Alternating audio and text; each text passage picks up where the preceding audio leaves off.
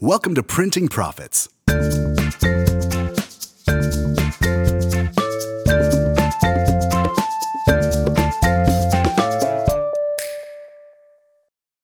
What's the difference between a business and a brand? Well, for starters, a business is anything that exchanges products or services for money, but a brand is the personality of your business that your customers can connect to. Think of it like this. A business is sales-focused, but a brand is community-focused. And if there's one person who understands the value of building a brand and community with print on demand, it's Joe Robert. Welcome to Printing Profits. I'm Talish Suffer.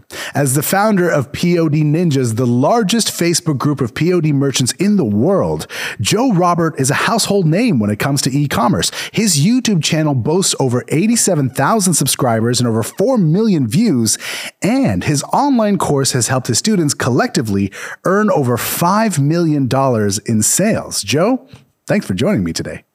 Yeah, of course, Talish. For a lot of merchants, that first hump when they get their store started is just trying to get your products to sell. But say my products are selling and my customers like my products. Why is building a community or a brand useful to me at all? I think ultimately the term brand to me is not, you making a logo, attaching it to your site, and then having like recognition there. The term brand to me means building a space for your niche, right? If you can build a really cool site where your niche feels like when they purchase products from you that they are joining your team or, they're joining your club or something like that. When they follow you on social media, that's them essentially joining your club, your team. To me, that's when the magic happens with a print-on-demand store. If you are just creating, simple designs, throwing them out there on the internet, you'll probably make some sales. But the true way to actually scale, like the people that you see out there that are really making good money from print on demand, are creating something that they can use for the long term, and that's because they have a community built around their products. So what's an example of someone who thinks that they have a working niche, but they don't really? And what do they have to do after that? Sure. I think when it comes to choosing a niche, like I said before, that's the first step in making sure that you have a winning product. One of the biggest mistakes I think that people do is they start their print-on-demand store and they think they have a niche, and they really don't. To me, a niche is defined as a group of people that share an interest. It's a skill they have. It's a hobby they do. It's a job they have, or something like that. And ultimately, something that sometimes people do is they'll start a store called like printedlegging.com. And then they'll make a whole bunch of like abstract patterns and they'll put them on the leggings and they'll try to sell them. And like I said before, people on social media are not shopping. If they are just kind of coming across these abstract design leggings, there's no difference between those and, a legging on Lululemon or Nike or something like that. And there's no reason for someone to make an impulse purchase. On the flip side, what you should do is choose a niche. A passion that someone has, or a hobby they do, or a job they have, right? Imagine the same scenario, but the design on the leggings is all about being a nurse for a job. Different symbols on the pair of leggings that represent the nurse niche. Maybe on the thigh, there's like a quote or something like that. Or maybe the design is about loving horses. And then someone who's scrolling through social media sees the legging and it relates to them on an emotional level and causes them to want to actually make a purchase on it. So then how then does your product choice get influenced by your niche? I know you said that it's about creating your designs, making sure your designs are applicable, but when that comes down to your products, how do you use that? Sure. I think this is maybe like the magic behind this term brand, right? As print-on-demand sellers, we have access to literally hundreds of products, potentially thousands. And some of them are really awesome. And depending on your niche, you could think a little bit strategically about what you're selling to create something awesome. For example, let's say that you created a store, maybe you called it mancavemats.com, and then you choose print-on-demand doormats. Printify has several different options of little rugs that you could use as a doormat, and you create designs that would be relevant for the man cave space. Different things like hunting or gambling or playing poker or video games or whiskey and beer drinkers and things like that. And before you know it, you have an entire store where someone that's interested in one of those things can choose choose something that's really cool for their man cave. Or let's say that your niche is grilling and you choose print-on-demand aprons, and you create a store where people can get a really cool print-on-demand apron for themselves to reflect something that they love. That is ultimately where brands are built. When you choose a unique product for someone in your niche to buy that they don't normally see being sold to them online. Well, we talk about this idea that a business is sales focused, but a brand is community focused. Would you say that building a brand starts by building a community first, or is there another way that a seller can start to build their brand? I mean, I think again, it comes down to your niche. If you're trying to build a brand, really what that means is you're just building a store in a niche, and you're positioning yourself sort of as the expert. So example, let's say that I'm someone that loves to go hunting.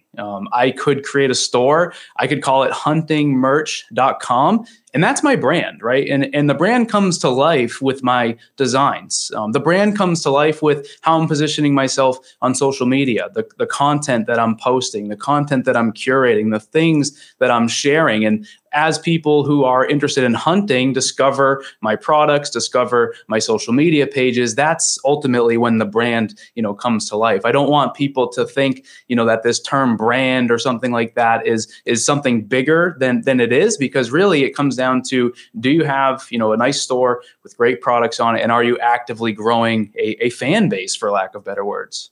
So you're essentially, what you're trying to do is kind of establish a relationship with your audience. Yeah, definitely. Yeah, that's totally it. That's the right word, probably, is relationship, right? An integrated piece, or an integrated, place inside of the community is where the brand actually happens. But this strategy is one that I've used to really make the difference in terms of, taking a brand from an okay level to a level that is, truly sustainable. And if you can get into influencer marketing and you can begin to have other people on social media promoting your products to their own audiences, that's how you can take a brand to the next level, right? Because that's when you have not only yourself promoting it, but others are too, right? And there's credibility there. You're able to use other people's audiences, to reach more customers. And, just to clarify, sometimes when I say influencer marketing, I think sometimes people have a tendency to think that I'm talking about Kardashians or swimsuit models or fitness models or something like that. But, the example I give all the time is let's say you're in the gardening niche. You're really just looking for someone that's named Becky on Instagram, and maybe her account is Becky Gardens, and she has 32,000 followers, and you can bring her on board. You can send her a free sample of your gardening hoodie, and now she's on Instagram in front of her 30,000 followers promoting your brand. That's ultimately, to me, what I sometimes call the pinnacle of a print-on-demand store. If you can reach that level, then you're likely doing something really cool. A lot of times, what I hear from people is that designs or stores that are successful rely on them creating a emotional connection, either through their designs or through their products, or the way that they market their store. Does creating an emotional connection also play a part in developing a brand or growing a community? Yeah, I mean, whenever I'm teaching people about POD, the way that I sort of frame it up is that when you're selling on social media, you're doing something very unique. You are selling to a group of people who are not shopping, right? When people are on social media, they're looking at pictures of their friends. They're looking at pictures of their friends' kids. They're looking at pictures of their friends' pets or their friends' vacations or whatever, right? They're not shopping. And that means that we need to give them a reason to be interested in our print-on-demand hoodies, or our print-on-demand shoes, or our print-on-demand blankets, or whatever the product is. That reason, in a lot of cases, is just like you said, some sort of an emotional connection to what you're selling. In plain words, that just means your niche, right? You need to make sure that you're choosing a niche that people are passionate about. It could be a hobby, a job, maybe a skill that they have, maybe a nationality that they have, or something like that, that is going to create an emotional response, which could lead to them making an impulse purchase to ultimately support your brand. So yeah, I think emotional selling is really the name of the game. If you can do that, that's the start of your brand. How do you track something like that? How do you measure that a brand or a community is being built? How do you know that it's working for you in your favor? Yeah, I mean, if we're talking strictly metrics, like the first one would be sales, right? If you're not selling anything, well, then the brand's not growing, you know. And then the second metric would just be followers, right? If you're on TikTok or Facebook or Instagram or even Pinterest, Pinterest is a really big platform for certain niches as well. If you're not gaining in followers, then you're not growing, right? And then likewise, like I said before, if you're not selling, well, then your brand's also not growing. Yeah. Say I have a community in place. They know my store. Sure. They know my products. They might even know me personally through my social media. Am I a brand yet? Yeah, I mean, theoretically, yes. I think, again, like I said before, I don't want to overcomplicate the term brand or, again, like make it something it's not. To me, brand means like building your own place to sell your niche related products. Then if you have the community to go along with it, then yes, you are a brand, right? If we think about, a company like Nike, for example, that's a brand. They have a website. They likely have millions of people around the world that are a part of their community who like their products. And that is, when it comes down to it, what makes them a brand. So Talish, I don't know what you're interested in. Maybe you are interested in gardening and, instead of Becky Gardens, it's Talish Gardens, and you're on Instagram and you're out there pruning your tomato plants and you're also selling, tomato hoodies. Like that's your brand, right? And whatever your store is called doesn't necessarily have to be, Talish's gardening store or something. It can be anything you want. But yes, like that's ultimately how I would define brand. What are some ways that some sellers can incorporate that level of branding actually into their products, like branding their products in a way? I mean, a lot of times there are going to be opportunities for actually like physical branding additions, right? So with Printify, you guys recently added custom branding inserts into certain products. You could certainly use those to drive your brand. At times, I've even actually included my store's logo in the design. I think if it makes sense, you can do that. Like, for example, if you're selling a hoodie, maybe on the sleeve right here, you can have your store's brand, or maybe somewhere on the back or something like that. You could incorporate the brand into it. And then again, that just supports, like branding, like you said. Yeah. Boy, I got to tell you, Joe, if this was a drinking game where somebody had to take a shot every time they heard the word brand, they wouldn't be in good shape as far as this interview is going, which leads me to this question. Is there such a thing as too much of a focus of branding for a store? Yeah, I mean, I think sometimes people go crazy with it where, you go on their site and, every 2 seconds or every 2 inches as you're scrolling through the website, you see their logo. Or maybe you go on to their social media page and every single post is a product photo or something like that. I think that in that sense, yeah, there is, potential for someone to put too much focus on the brand. I see a lot of people, as they're starting their store, they'll kind of go through and, create 35 different versions of their logo, or they'll spend months just trying to think of the perfect name. And ultimately, your name just needs to be niche relevant, and so does your logo. Other than that, I don't think you really could go too overboard with branding, because branding is a good thing. If you go on the Printify app, you see colors, right? You see certain fonts that are being used. You see the logo in different spots. Ultimately, those are things that make up Printify's branding, and you should sort of try to replicate that with your own store as well. Well, before I let you go here, I want to take the opportunity to find out the story behind your brand, or at least one of them, because a lot of people know you through POD Ninjas. So what is the story behind that, and how did that turn into a brand?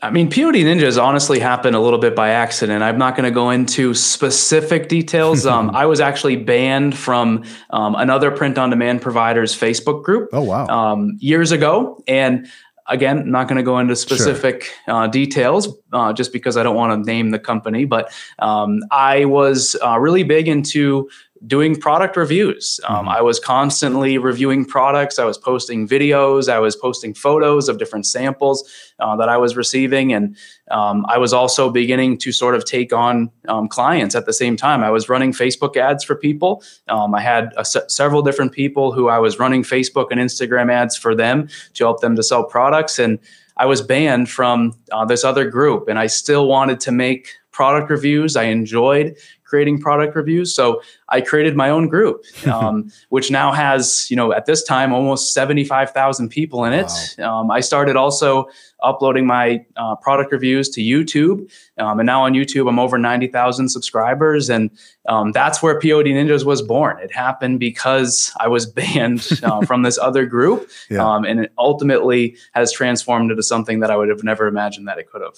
Definitely. Well, hey, we're glad that it did, man, because honestly, you're a beacon of light for a lot of people who want to get this right, and proof that it does work if you do it well, if you put in the time, Sure. Yeah. Like I said, it really comes down to having that winning product, which is, the perfect combination of your niche, your product choice, if your design and your designs. If you don't have that, then you really don't have something that someone's going to want to buy, in my opinion and in my experience. Fair enough. Well, Joe, thanks so much for sharing your experience with us today. We really appreciate it. Of course. This is Printing Profits.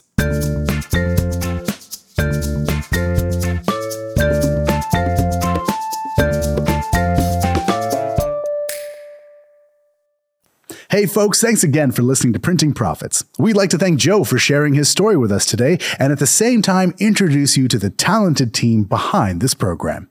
Executive producer Laura Jalvite, associate producer Anita Njoki, technical and video productions Emil Yasuns and Valerius Olechno, sound production Christers Hartmanis, and I'm Talish Suffer. See you next time.